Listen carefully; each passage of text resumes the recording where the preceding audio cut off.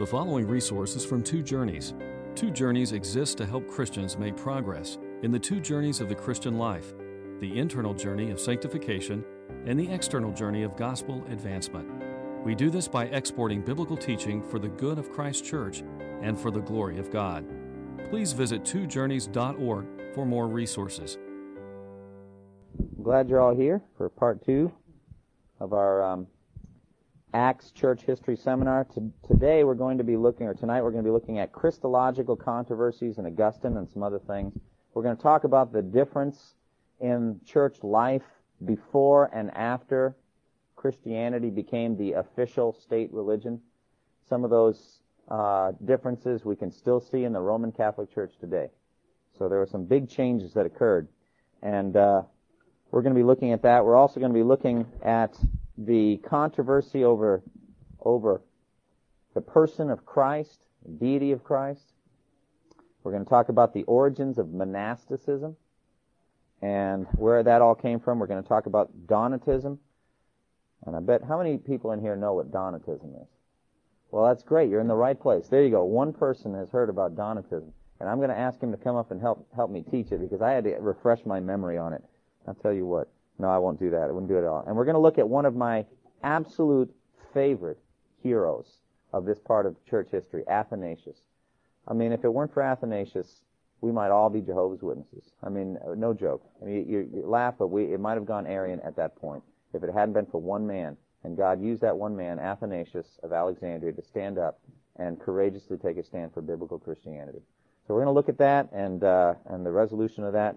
And we're going to set the stage for medieval Christianity, which is what we're going to look at next time. All right? Let's start with the imperial church. Now, the way we left it last time was that the Emperor Constantine had a vision. Now, remember, up to that point, all last time, we talked about persecution, the relationship between the Roman government and the Christian church. And there were cycles of persecution. It ebbed and it flowed. It got strong and then it was weak again. We looked at some martyrs. Martyrs were Christians who died for their faith.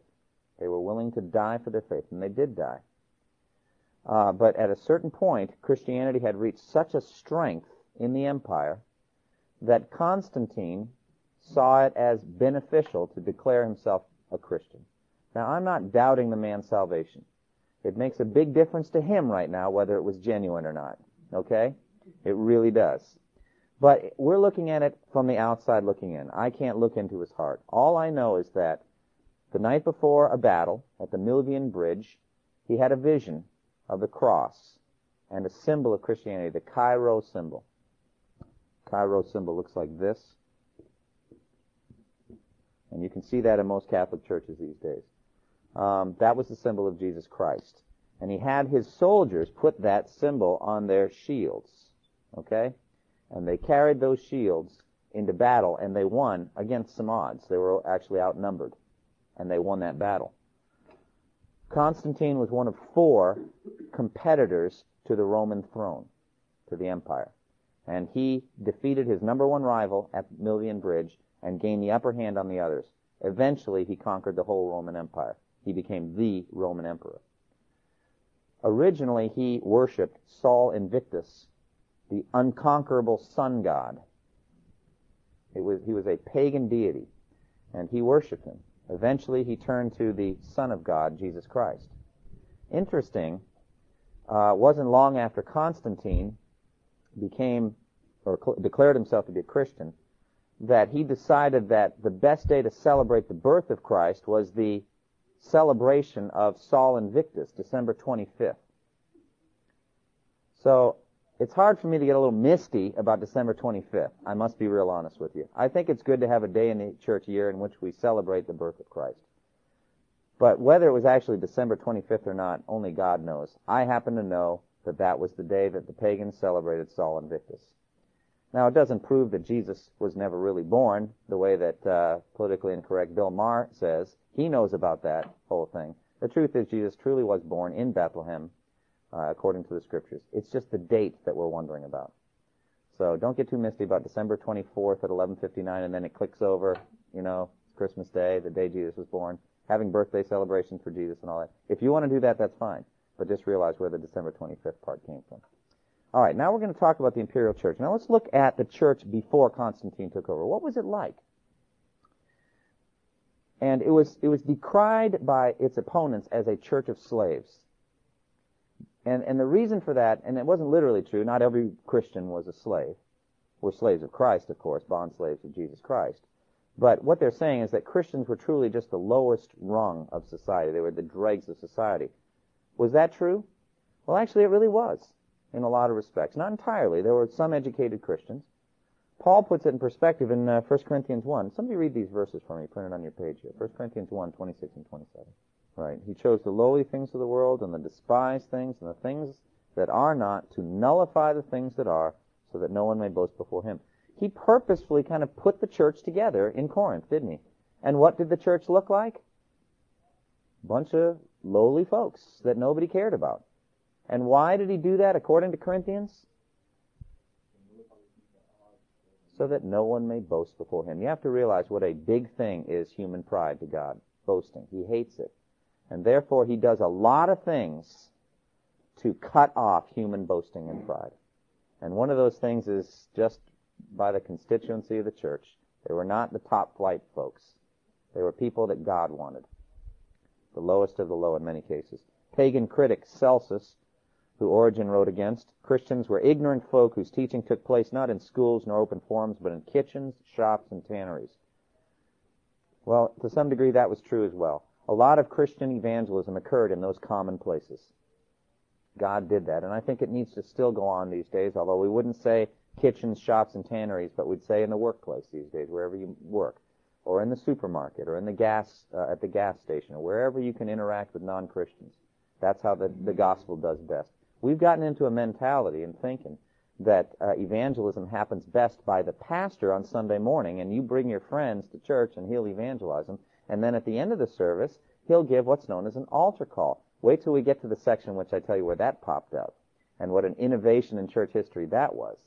I know I'm treading on some Baptist toes. That is the Baptist sacrament, is the altar call. But realize that for 19 centuries, the church got along without it. And people are actually in heaven from the first of the 19th century without coming forward. It's shocking, I know. But at any rate, it really did happen. Okay? Charles Finney and the Second Great Awakening. That's another story for another night. We're looking forward to that one. But at any rate. All right, actually, despite the fact that Tertullian, Justin Martyr, Clement, and Origen were scholars, most early Christians were from lower echelons of society. Now, early Christian worship focused on a celebration of Christ's resurrection. There's very, very much a focus on that. Communion was only for the baptized, and that's true here at this church as well. Only for people who have committed to Christ through baptism. There was extensive teaching from Scripture. Now, understand why. First of all, is just the importance of teaching in the Christian life. We can never underestimate. We need to keep learning. Keep learning. And when you stop learning, you stop growing as a disciple of Jesus Christ. Man does not live on bread alone, but on what? Every word that comes from the mouth of God. Well, how long is it going to take you to thoroughly study every word that comes from the mouth of God? The rest of your life. You're not done yet, and you won't be done. You need to keep learning. Keep learning. And they knew that. But also there's a second reason. How many of you have brought your Bibles here tonight? Does any? All right. Well, praise God that you have them. They didn't. They didn't have Bibles. And so their access to Scripture was worship. That's when they heard the Word of God. That's when the people came and they would read the Scriptures. I told you about those that were traditores, those that handed Scripture over to the authorities. That's huge. Now your church has no Bible. Well, what are you going to do? How are you going to teach? There were very few copies. All copies were handwritten, manuscripts. And so they would have extensive teaching because nobody had Scripture. And sometimes it lasted for several hours. I'm talking about the sermon. Way past 12:30. I mean, long, long sermons. Okay? You want to hear something funny? Never mind. I'll tell you afterwards when I'm not on tape. About that topic. It's a funny one. I'll tell you something. Knowledge of church history helps you to keep a good sense of humor when people bring things up. Because it's just like, if you only knew how long the Puritans sat and listened to sermons, and how they got to 76th Lee, 77th Lee, 78th Lee. I mean, you'd realize just how blessed you have it that you have such a short-winded pastor. All right, extensive teaching. Some worship in catacombs. Now, you've heard of the worship in catacombs. That's where the dead were buried. Initially, it was not for protection from persecution, but rather for a sense of fellowship with dead Christians. Not being weird, okay, but just the sense that we are all part of the same body, and that is biblical. We are all one fellowship, both those who have gone ahead and those who haven't. And why? Because Jesus said that God is not the God of the dead, but of the living. They're still alive somewhere. And so a lot of them were martyrs, for example. And they, and believe me, this was not some weird seance or anything. I'm not getting into that. I'm just saying that to be near their memorials, they would remember their death and their life, and that they were still in fellowship together through Jesus Christ. And someday they would see each other again. But then when persecution broke out, it was a convenient place to hide as well. And so they would have worship in the catacombs. And so there are markings down in the bowels of Rome in the catacombs, ancient Christian markings, and very interesting to see there. But most worship throughout the Roman Empire, all the churches, were in private homes. That's where most of it happened. There were some buildings. I think in Acts 18, it talks about how Paul rented the lecture hall of Tyrannus, where he used to meet with them. So it was a larger hall where they could meet all together. So we shouldn't think there were nothing but private homes. Sometimes there were church buildings, but mostly it was just in people's homes. Just like the church in China now. Many, many people meet in homes rather than in big buildings. And so it is around the world. Now, as the church grew larger, then you'd have more than one church, so to speak, in a city. Originally, they tried to have just one church in the city. But if it got big enough, they couldn't do that anymore. And so they had to have smaller meetings. Well, they wanted to continue to have a sense of unity together. And so they take something called a fragmentum, a piece of the Lord's Supper bread, and they'd contribute all to the kind of mother church. And so they would all be kind of eating from the same loaf, I think is what they were trying to do. And I think that was really an interesting part of their worship. Also, they had baptism classes. Very interesting. If you wanted to be baptized, you had to wait probably as much as 3 years. And they would have catechumen classes. You would be catechized. You would be educated in Christian doctrine before they would baptize you. They would also watch your life.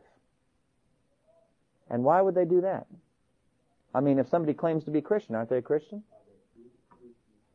By their fruit you will know them. Okay? Is it true that everyone who claims to be a Christian is a Christian? No. They were very strong on a believer church. And baptism was for believers. Well, how can you tell if somebody's a believer? Well, they may have been a believer right from the start. God knows. He knows when He sent the Holy Spirit into them. But you can't see that. All you can do is begin to observe how it is with one born of the Spirit. The wind blows where it wishes. As you watch their life, you begin to see how they live. And so over 3 years' time, in that time they're being trained in Christian doctrine. You're also watching to see if there's some changes in their life. Do some of those pagan habits they drop out? They're not looking for perfection, but they're looking for sanctification, some growth, willingness to be persecuted for their faith. And so then they would be baptized. So I think, we now have a membership class, and people, again, it's all part of that thing that, as soon as somebody wants to, they should be free to join. Y'all come, whenever. And my feeling is, no, I think a believer church is more important than that. I think churches all over the SBC are suffering because they've not maintained standards for membership. Well, they maintained those standards back then. Of course, the pure persecution helped. I mean, it helped a lot. Because if you weren't serious about your faith, there's no way you were going to stick it through. All right. Baptism was usually administered only once per year on Easter Sunday. That must have been a special day. And on that day, on coming out of the water, the people were given white robes to wear. The white robes, Revelation 3:4. They will walk with me dressed in white, for they are worthy, it says there. So that was symbolic of that, of purity. They were given water to drink, which was symbolized of being cleansed inside and outside.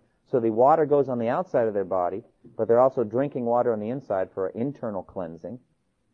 They also were anointed with oil, part of the royal priesthood, 1 Peter 2. We're all part of a royal priesthood now. We're anointed believers in Jesus Christ.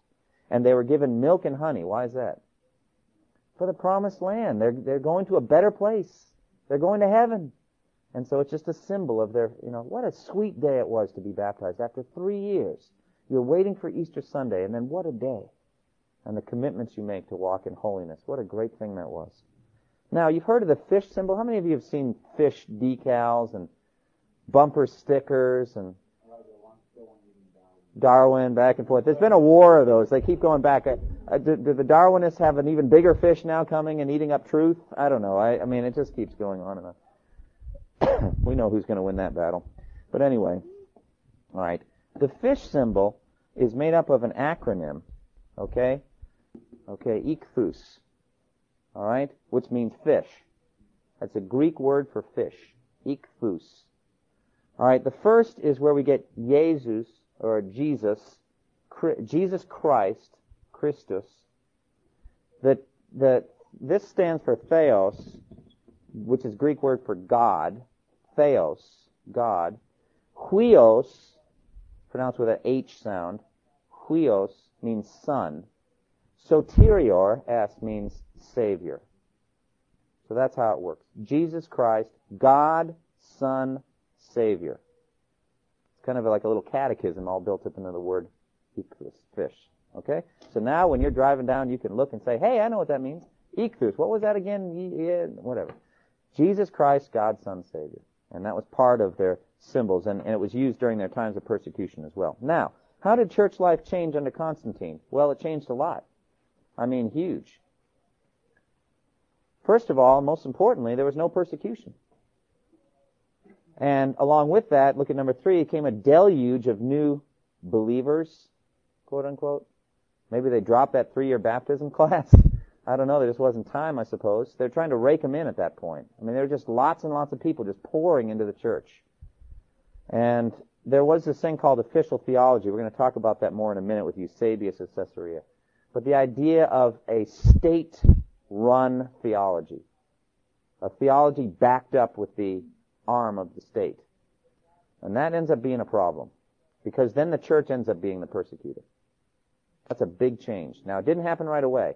But it wasn't long after that one emperor, I think Theodosius was his name, started doing that exact thing. If you didn't fit into his doctrines, you were in trouble. So the same old persecution now happened within the church. And it's something that just hung over people from that point really until the Reformation, and even into and through the Reformation. So the church became its own biggest persecutor. And it really started at that point with the official theology. In addition, there were great new basilicas, big churches, church buildings, beautiful things. Cathedrals later on were the successors of these basilicas. A lot of them were built at the grave sites of martyrs. That's where they would build them, or in the Holy Land sites. You can't turn around in the Holy Land without bumping into a basilica. I mean, there's just churches everywhere. A lot of them were built by Helena, who was Constantine's mother. She was very pious. And her big thing were 2 things. She liked pilgrimages to the Holy Land and building basilicas in the Holy Land and other places too. So with these basilicas, you also have ornately decorated churches. You start getting icons. Icons are physical symbols of spiritual realities. I'd call them idols, actually. All right? But, I mean, that's me. I'm Protestant and I'm Puritan too. I mean, you just don't want that stuff in the church. But the Eastern Orthodox Church and the Catholic Church also have these symbols, these idols. And it was all part of this artistic expression at that point. And they took on spiritual meaning as well. And, what's the very last verse in 1 John, chapter 5, verse 21? Dear children, keep yourselves from idols. That's a New Testament injunction. It's not over yet. There's still a tendency to fashion and make something that becomes an object of worship. But that's what they did. And one thing I loved about what Martin Luther said, he, during the Reformation, his young, zealous reformers were racing through churches and ripping down idols, throwing them on the ground, crashing them, smashing them. He said, stop doing it. He said, his whole program was preach the word, teach the word, teach the word, preach the word. He said, take care of the idols in the heart, and the idols on the wall will take care of themselves. And that's what I feel about this church or any church. Preach, preach, preach, teach, teach, teach, and the people will take them down. Because they'll want to. They'll say, what are those doing up there? But if you go in and you take them down, you get nothing but trouble. All right? Preach, preach, preach. See, and that's what Luther did. But this is where they started, back here at this point. All right. Also, marriage of pagan holidays with Christmas, or Christian meaning. We already talked about Christmas Day. Also, there's more ornate worship, ministerial garments, incense, official gestures of respect for Roman officials. Maybe the emperor was at your worship, and so you'd want to gesture to him, maybe kneel to him or something like that. So these things started becoming included in worship, and I think they're still with the Catholic Church today in a lot of respects. I was Catholic for 20 years, so I observed this firsthand. Processionals, they'd walk in and there'd be kind of lines of priests walking in, and it was just more of an ornate, what we would call kind of a high church worship that came in. Also, at this point, for the first time, we have choirs. Now, I hate to tell you folks, but the choir was not part of worship early on. They didn't have them. Now, it's just like you have to kind of always be assessing. Is it true that we must have choirs and committees, or only may have preaching? Or that we must have preaching and only may have choirs and committees? That's the kind of thing you work through. So realize choirs popped in at this point. And choirs are useful and beneficial, but realize that for the first 3 centuries they didn't have them. What this led to was a decrease or a reduction in congregational participation.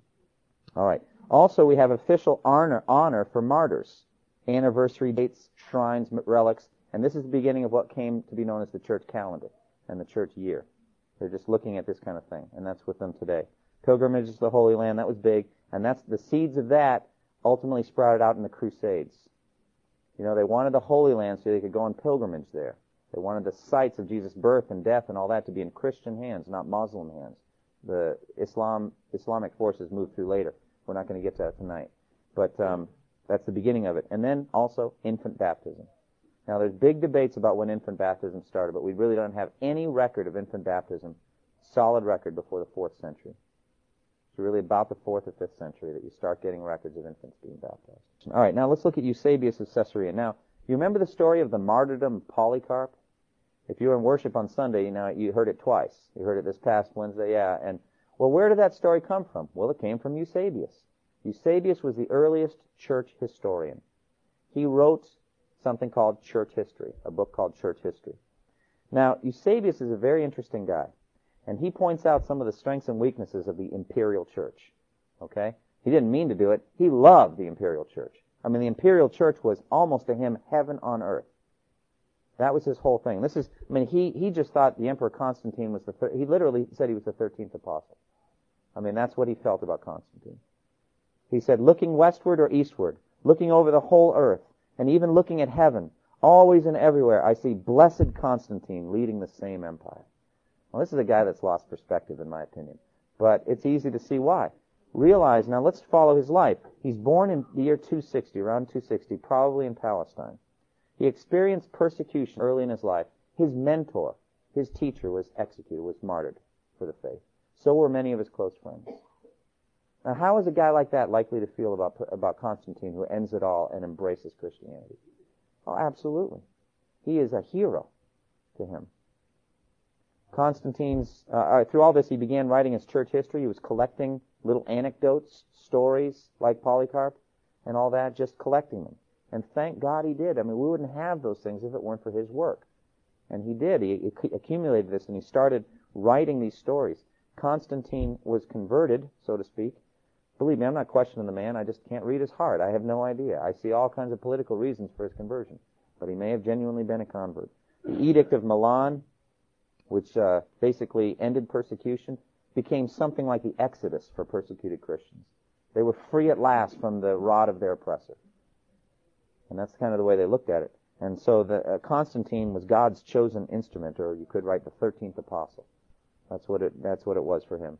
He was elected bishop of Caesarea, and he became embroiled in the debate over Arianism, and unfortunately he was on the wrong side on that one. Now, in his defense, it was still early, and it could be that he didn't fully understand all of the ramifications of Arianism. We'll get to that in a minute. But he was involved in that. He was, after Constantine's death, he finished his book, Church History, and basically it had a purpose. It was an apologetic work. He was making a defense of Christianity as the ultimate goal of all human history. And I would agree with that from the book of Daniel, really. But he put it within the context of the Roman Empire. He kind of married it together. The Roman Empire, that's the whole thing, the context there. And so it just was incredible to him when Constantine declared himself to be a Christian. Constantine's conversion and his activity in religious disputes, and that's big. Because we're going to see in a minute the Council of Nicaea, that Constantine is presiding over it. He's basically running the council. And the council is a theological discussion. And so he's running the thing. All right? But he, Eusebius, thought this was great. His involvement in theological disputes was important, and it was great for him. He thought it was wonderful. It was the keystone to the entire structure. And what was that structure? Christian faith and the Roman Empire were totally compatible to him. And so you want the emperor involved in theological disputes and all that.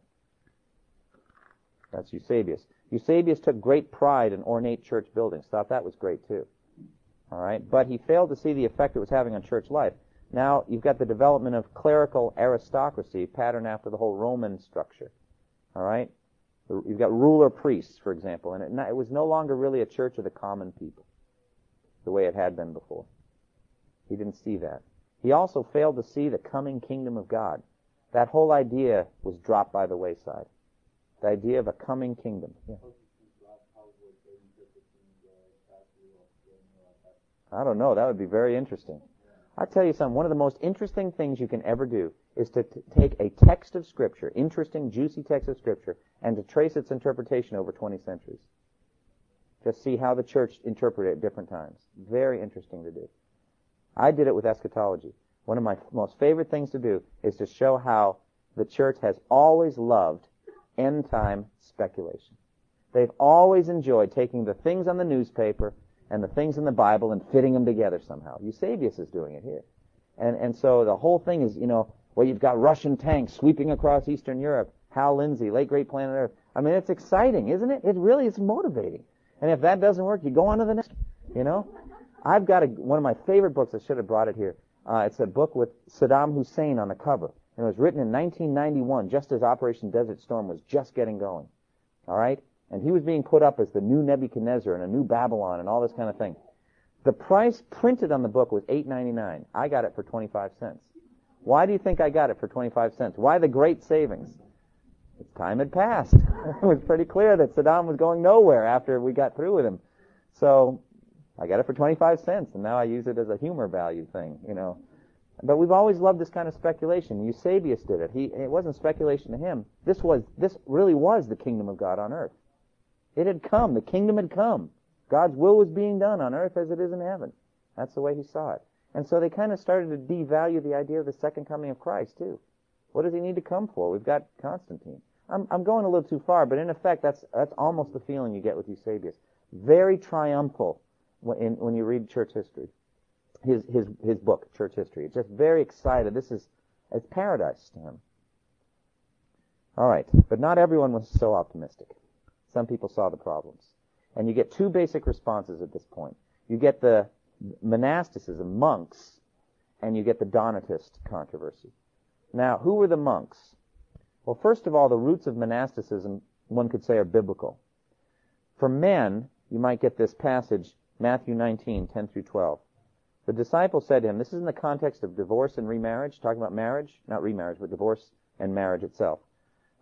Jesus gives his teaching on divorce, and it seems strict to the disciples. They don't understand why it's got to be so strict, and basically they conclude, if this is a situation between a husband and wife, it's better not to get married. Interesting what Jesus says at this point. He says, not everyone can accept this. Well, what does that mean, not everyone can accept it? Not everyone can accept not getting married. There's some people who just can't handle not getting married. In what way? Well, there's temptations, there's a yearning, and there is a right way to deal with that, and it's called marriage. And so not everyone can accept it, but only those to whom it has been given. Well, what does that mean? There's a class of people, it seems, who don't need to be married. They're celibate. They just don't need it. For some are eunuchs because they were born that way. Others were made that way by men, and the NIV is really gentle here. The Greek actually says, and some have made themselves eunuchs for the sake of the kingdom of God. Origen took that literally. I'll just leave it there. I mean, literally took that literally. He became a eunuch for Christ. and then was a scholar from then on. But the NIV is gentle and just says renounced marriage. They have turned away from marriage and renounced it for the sake of the kingdom of heaven. The one who can accept this should accept it. In other words, if God's given you the gift of celibacy, be celibate. That's what he's saying. All right, so that kind of leads to this category of people that's ready to go for the Lord, just like the Apostle Paul. He seemed to be like that. He didn't need a wife. He was just roaming to and fro doing the Lord's work. That's men. Women, you get 1 Timothy 5, the idea of widows. Now, here's a woman who has lost her husband through death. And there's this whole list of widows thing, and this is just reading between the lines, but if you just look at it, it says, no widow may be put on the list of widows unless she is over 60, has been faithful to her husband, and is well known for her good deeds, such as bringing up children, showing hospitality, washing the feet of the saints, helping those in trouble, and devoting herself to all kinds of good deeds. Well, that, verse 10, seems to be the category of tasks that these widows were supposed to be doing. And in return, it seems that the church was going to support them financially, which is big for a widow back then. I mean, if you don't have a man to provide for you, it's very hard. And so in this case, the church becomes the husband, kind of. The church provides. But look what he says. As for younger widows, don't put them on such a list. For when their sensual desires overcome their dedication to Christ, they want to marry. Well, Paul, what's wrong with getting married? Well, nothing. In a minute, he's actually going to tell them, so I counsel younger widows to marry. So if there's something wrong with marriage, then why would he counsel them to marry? Thus they bring judgment on themselves because they have what? Broken their first pledge. Very interesting. In effect, it seems that the widows were expected to make a pledge or a promise to not get remarried, and in return, the church would support them, and they would do various good works for the church. That seems to be what was going on there. Well, that's the biblical context. In church history, the context then became the issue of martyrdom. Now that Constantine has declared himself to be a Christian, martyrdom's no longer an option. And so, and realize that was really big. I mean, a lot of these people wanted to be martyrs. They were afraid that their martyrdom would be ruined. They wanted to be martyrs.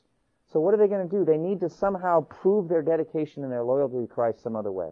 And so they became white martyrs. In effect, what this meant was they died to everything in this world. They're called that because of their clothing that they wore, but they died to their lives in this world.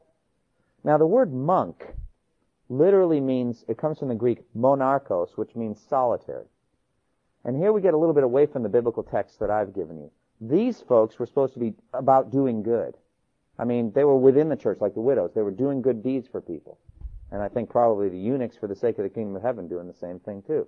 These people didn't do that. They said, see you later to the world. Goodbye.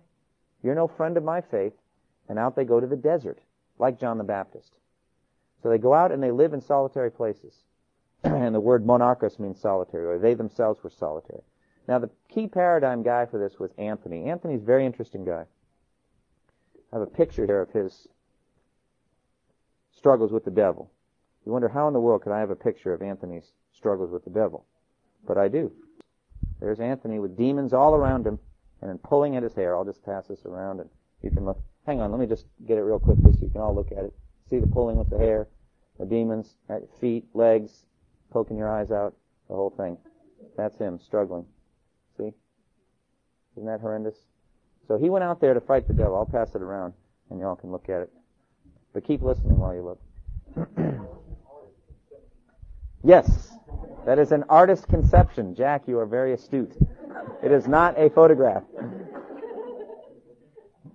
Yes. Okay, he came into a church one day and he heard Christ's words to the rich young ruler being preached.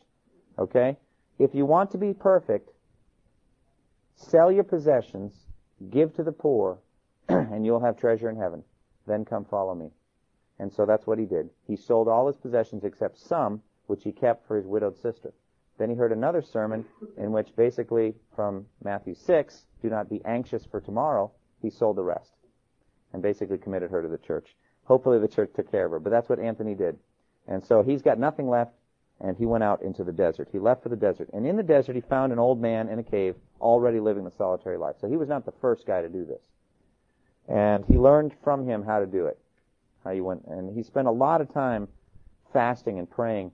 Many times he was tempted to go back on his word. It was very difficult for him. By the way, this whole story, the life of Anthony, was written by Athanasius, who we're going to talk about in a minute. We know about Anthony from Athanasius, because he wrote the story of his life. Many times he was tempted to go back into society. He regretted having sold his goods. He fasted all the more. Sometimes he went days without food or water. Ultimately, he left the old man and went to live totally alone in an abandoned cemetery. He lived on bread some kind souls brought him in order that he might survive.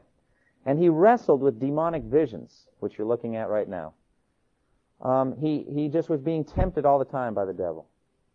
And he wrestled with them. And some of these wrestlings actually left him bruised and sore for days. Now, I don't know how it all worked. I know that Luther later would throw an inkwell at the devil. When the devil came in, he was being tempted so severely that, and it may be that they just got to this certain level spiritually where they just really felt the demonic presence and they were wrestling with it. God ultimately spoke to him in a vision not to be afraid, that he would always be provided for. And this caused him to move even further into the desert. Now why? Because he was being soft on himself. He was too close to these kind souls that were bringing him bread. Now this is the whole mentality of monasticism. There's never an enough. I mean, no matter what you're doing, it's never enough. That's what Martin Luther would find later. If anyone could ever have made it to heaven by monkery, that's what Luke said, it would have been me. Well, it might have been Anthony too. I mean, there are a lot of guys that did this kind of thing. I don't know about any stigmata. He is a saint in the Catholic Church, designated a saint. Yeah, I don't know if that was him. It may be. Soon some younger men came to join him, and that's what made him so important. He began to train other people in how to be a monk. And so he passed on a certain order of monasticism. Ultimately, under Pachomius and some others, it got codified and some rules started getting made about how you do it. All right, but that was the kind of the start of it. And this was a reaction to Constantine. Do you see what's going on? They're needing to get away from the church. And why? Because the church isn't pure anymore. The church is full of a bunch of non-Christians. The church has changed. It's not right anymore, and so they just want to get away. Also, perhaps they're trying to earn their salvation. I don't really know. I'm not trying to judge Anthony, but just saying that there was a motive there, a pull toward doing good deeds. All right, the second reaction was Donatism. Now, Donatism is named after this bishop, Donatus. What happened was a certain bishop, I forget his name, but anyway, he was elected by the other presbyters or other bishops to be the bishop of Carthage. Now, Carthage is right across the Strait of Sicily, the Italian boot, and then the Sicilian island. It's in North Africa, right across from there. I think it's modern Libya. Carthage is there, and it was a traditional enemy of Rome. Eventually, after the Third Punic War, the Romans conquered Carthage, and it became kind of a Roman settlement. It also became kind of a hotbed of Christianity. Tertullian lived there. Augustine of Hippo lived there. And it became kind of what they called the Bible Belt of the ancient world. It was really a strong, conservative, Bible-believing area. Carthage. Well, the bishop, after all the persecution and all that was over, and Constantine, bishop was designated, and hands were laid on by 3 bishops. One of those 3 bishops had been a traitor to the faith. All right? He had given over the scriptures and had done some other things. And so the question came, does his laying hands on, does it nullify this guy's ordination as a bishop, so to speak?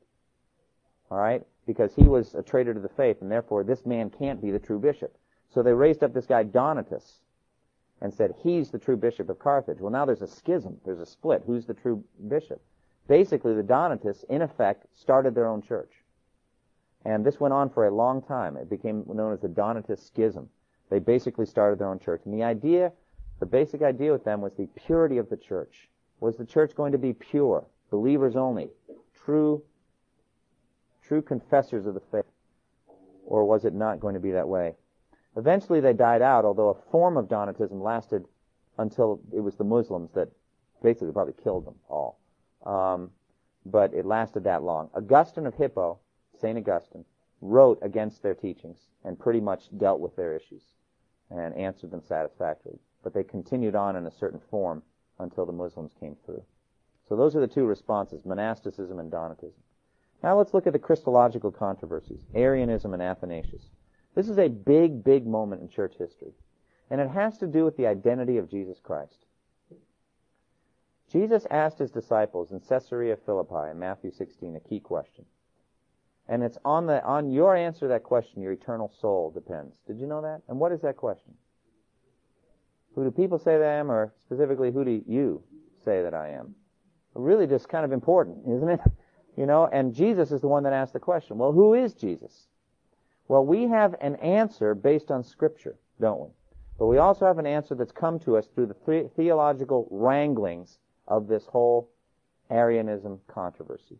It is the reason that we are not Jehovah's Witnesses, but instead that we believe in what we call Orthodox Christianity, the Nicene Creed. Now, what do the Jehovah's Witnesses teach about Jesus? He's not the same substance. He's not God himself. He's a created being. Created being. He's perhaps the greatest, he is the greatest of all created beings, but he is a created being. We do not believe this. We believe Jesus is God himself in the flesh. But it's not easy to understand, is it? Very difficult. And so they had to work through. And what happened was Arius was a presbyter, an elder, I guess what we would call a pastor, in Alexandria, Egypt. And the issue was the Word of God, Christ, co-eternal with God? Co-eternal means has always existed. If he has always existed, he is not a created being. Arius' slogan was, there was when he was not. That's the slogan of Arianism. Things existed, or something existed, or God existed at a time when Jesus did not exist. Therefore, Jesus is what kind of a being? He's a created being. That's the essence of Arianism. All right? Now, this is huge because I believe if you think that, you're not a Christian.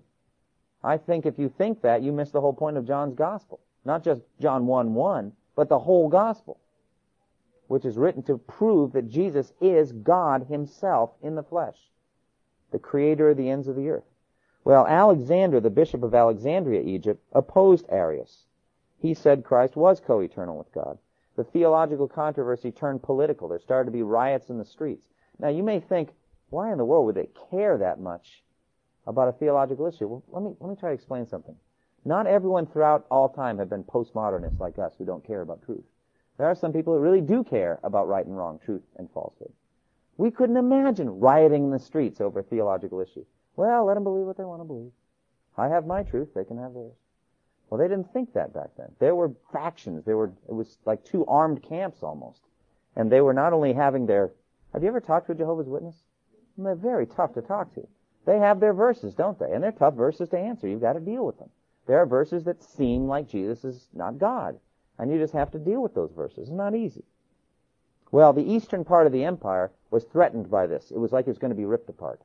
And so Constantine defeats his enemy, Licentius, I think his name was, or something, Licinius, and he takes over that part of the world. And he says, we can't have this. I mean, this is not good for the empire. It's not good for... So he calls the Council of Nicaea. Now, Nicaea happened to be close to his home base, Constantinople. It was in Asia Minor. And the tradition has it 318 bishops from all over the area came to Nicaea. Eusebius was there. Now, remember Eusebius? He was a historian. And he was there, and he describes what it was like. There were gathered the most distinguished ministers of God from the many churches in Europe, Libya, that is Africa, and Asia, a single house of prayer, as if enlarged by God, sheltered Syrians and Cilicians, Phoenicians and Arabs, delegates from Palestine and from Egypt, Thebans and Libyans, together with those from Mesopotamia. There was also a Persian bishop, and a Scythian was not lacking. Pontus, Galatia, Pamphylia, Cappadocia, Asia, and Phrygia sent their most outstanding bishops, jointly with those from the remotest areas of Thrace, Macedonia, Achaia, and Epirus. The bishop of the imperial city, what's the imperial city? Rome. The bishop of the imperial city was Rome. He later became called the what? The Pope. That's right. Could not attend due to his advanced age, but he was represented by his presbyters. Constantine is the first ruler of all time to have gathered such a garland in the bond of peace and to have presented it to his Savior as an offering of gratitude for the victories he had won over all his enemies. Eusebius has no doubt as to whether Constantine's a Christian. But anyway, they all gathered. It was a sweet time of fellowship until they started discussing Arianism. And that's when the lid got blown off. Now, ultimately, they decided correctly, and they came up with the Nicene Creed. God sovereignly, I think providentially, ruled over their decision. And we have the Nicene Creed, even to this day. We believe in one God, the Father Almighty, maker of all things visible and invisible. and in one Lord Jesus Christ, the Son of God, the only begotten of the Father, that is, from the substance of the Father, God of God, light of light, true God of true God, begotten, not made, being of one substance, homoousios in the Greek, being of one substance with the Father, through whom all things were made, both in heaven and on earth, who for us humans and for our salvation descended and became incarnate, becoming human, suffered and rose again on the third day, ascended to the heavens, and will come again to judge the living and the dead. And in the Holy Spirit. They don't say much at that point. But those who say, there was when he was not, who says that, by the way? Who says, there was when he was not? Arius. All right. Those who say, there was when he was not, and that before being begotten he was not, or that he came from that which is not, or that the Son of God is of different substance, hypostasis, or essence, ousia, or that he is created or mutable, these the Catholic, that means universal or united church, anathematizes. They are wrong. Okay, that's the decision they made. Now, very interesting. They say that Jesus is of the same substance, homoousios, same substance in the Greek. Later, there came another controversy that just add a single letter in the middle. One letter, which changed this from same substance to similar substance. Does that make a difference? Oh, you wouldn't believe what a big difference it makes. One letter. And people argued for years over that letter. And you think, oh, that's what theologians do. They get together and they argue over single letters. How many angels can dance on the head of a pin? Folks, this is Orthodox Christianity. You start putting letters in the middle of words like this, you end up with heresy. And that's what they argued over. Well, let me tell you what happened. Nicene Council did it right, but the bishops went home and did their own thing anyway. All right? And long story short, Arianism won. They took over the emperor. The emperor became Arian, not Constantine, but Constantius, his grandson, became Arian. The missionaries going out to the pagan kings, the Franks, the German tribes and all that, they were all Arians. Arianism took over the world, pretty much. And, one historian wrote, the Christian world woke up and found itself Arian. And that's in effect what happened, except one man, Athanasius. Now, Athanasius wrote a book before any of this started called On the Incarnation of the Word. All right, he wrote about this whole thing. I'm on page 6. Getting ahead of myself here. But Athanasius, no, I'm not. I'm not even there. We're not going to get to Augustine today. We'll do it next time, which is fine, because Augustine's either the end of something or the beginning of something. We'll deal with him next time. But at any rate, Athanasius was Alexander's right-hand man. He was called the Black Dwarf because he was dark of skin color and very short. Every description of him comes through his enemies. So, it's not necessarily the best description. But Alexander died in 320, but folks, the battle was just beginning. The Council of Nicaea had not decided it. All right? Basically, like I said, the world woke up and found itself Arian. So Athanasius wrote on the incarnation of the Word. The Arian leaders marked him as their chief adversary and began to persecute him. All right, here your notes run out because I ran out of time today. I had a funeral to do. I'm sorry. All right? But now what I will do is I'll tell you what happened. Athanasius begins fighting the battle. He gets excommunicated. Basically, he's out. He's considered a heretic. He's a schismatic. Furthermore, realize that there's a marriage now between state and theology. If Constantius the emperor is Arian, you're in big trouble if you're not. And so he had to flee for his life several times. At one point, one of his friends said, Athanasius, face facts. The world is against you. And he said, then Athanasius is against the world. That was his courage. It's just amazing. He was willing to die over this. He said, because this is true Christianity, and if this goes over, then people are going to lose their souls. And so he began teaching and courageously, and God just turned the tide, really on this one guy. It's almost more remarkable than what happened through Luther, because there really wasn't anybody else with him at this point. He just never gave up, fighting over doctrine. He was convinced from Scripture that he was right, and he was right. The world was blinded. Why? Through politics, through the involvement of the Roman hierarchy in the whole thing, the emperor getting involved. People saw that there was a benefit to seeing doctrine wrong. That's when you have problems. When you mingle church and state this way, it starts to affect theology. And so people were afraid to stand up for what they believed was right. They were cowed into silence, everybody but Athanasius. And you know the amazing thing about the providence of God? There's always an Athanasius when you need him. Always. He just always raises somebody up to be sure the church doesn't lurch off into heresy. It's just the way God is. Thank God for Athanasius. And realize God is not the God of the dead, but of the living. He's the God of Abraham, the God of Isaac, the God of Jacob, and the God of Athanasius. And if you're a Christian, you'll meet him someday. And so thank God for him. Now, that brings us to Augustine. And we don't have enough time. The final victory for all of this occurred in 381, Council of Ephesus, I think it was in Ephesus, and they declared Arianism is out forever. And it was out. That was over.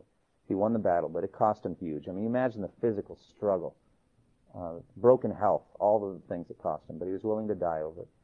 Now, we come to the greatest teacher of the church, and we are not going to have time to go through this. I'm not even going to try. I mean, next time we'll start with Augustine. Augustine is a good beginning point as well as an end point. He really is a fork in the road. When you come to Augustine, you come to the end of the ancient church and the beginning of the medieval church. And right on from Augustine on into the Reformation, Augustine towers over that whole period of time. So why don't we start our look at medieval Christianity with Augustine next time? Do you have any questions for what we've covered so far today? Oh, yeah. I mean, it shows us in communion or community with centuries of Christians who believe the same thing. And I think, at the right time, we will read the Apostles' Creed. And I think it's a good thing to do. One of the other creed, I think it's Nicene and Apostles' Creed. One of them has Jesus descending to hell. That has a problem. I have a problem for that. Yeah, well, that's another issue. But my feeling is you only put in creeds things that are above reproach biblically. You know what I'm saying? You don't put something in the creed unless you absolutely know it. All right, because this is something everyone must believe, and many good people have not believed that Jesus descended to hell, but rather that Jesus suffered while on the cross. And that's, you can go either way on that, but the point is, what kind of things do you put in the creed? But actually, that's a very good question, and we really should, I think, read the creed periodically. Another question? Oh yeah.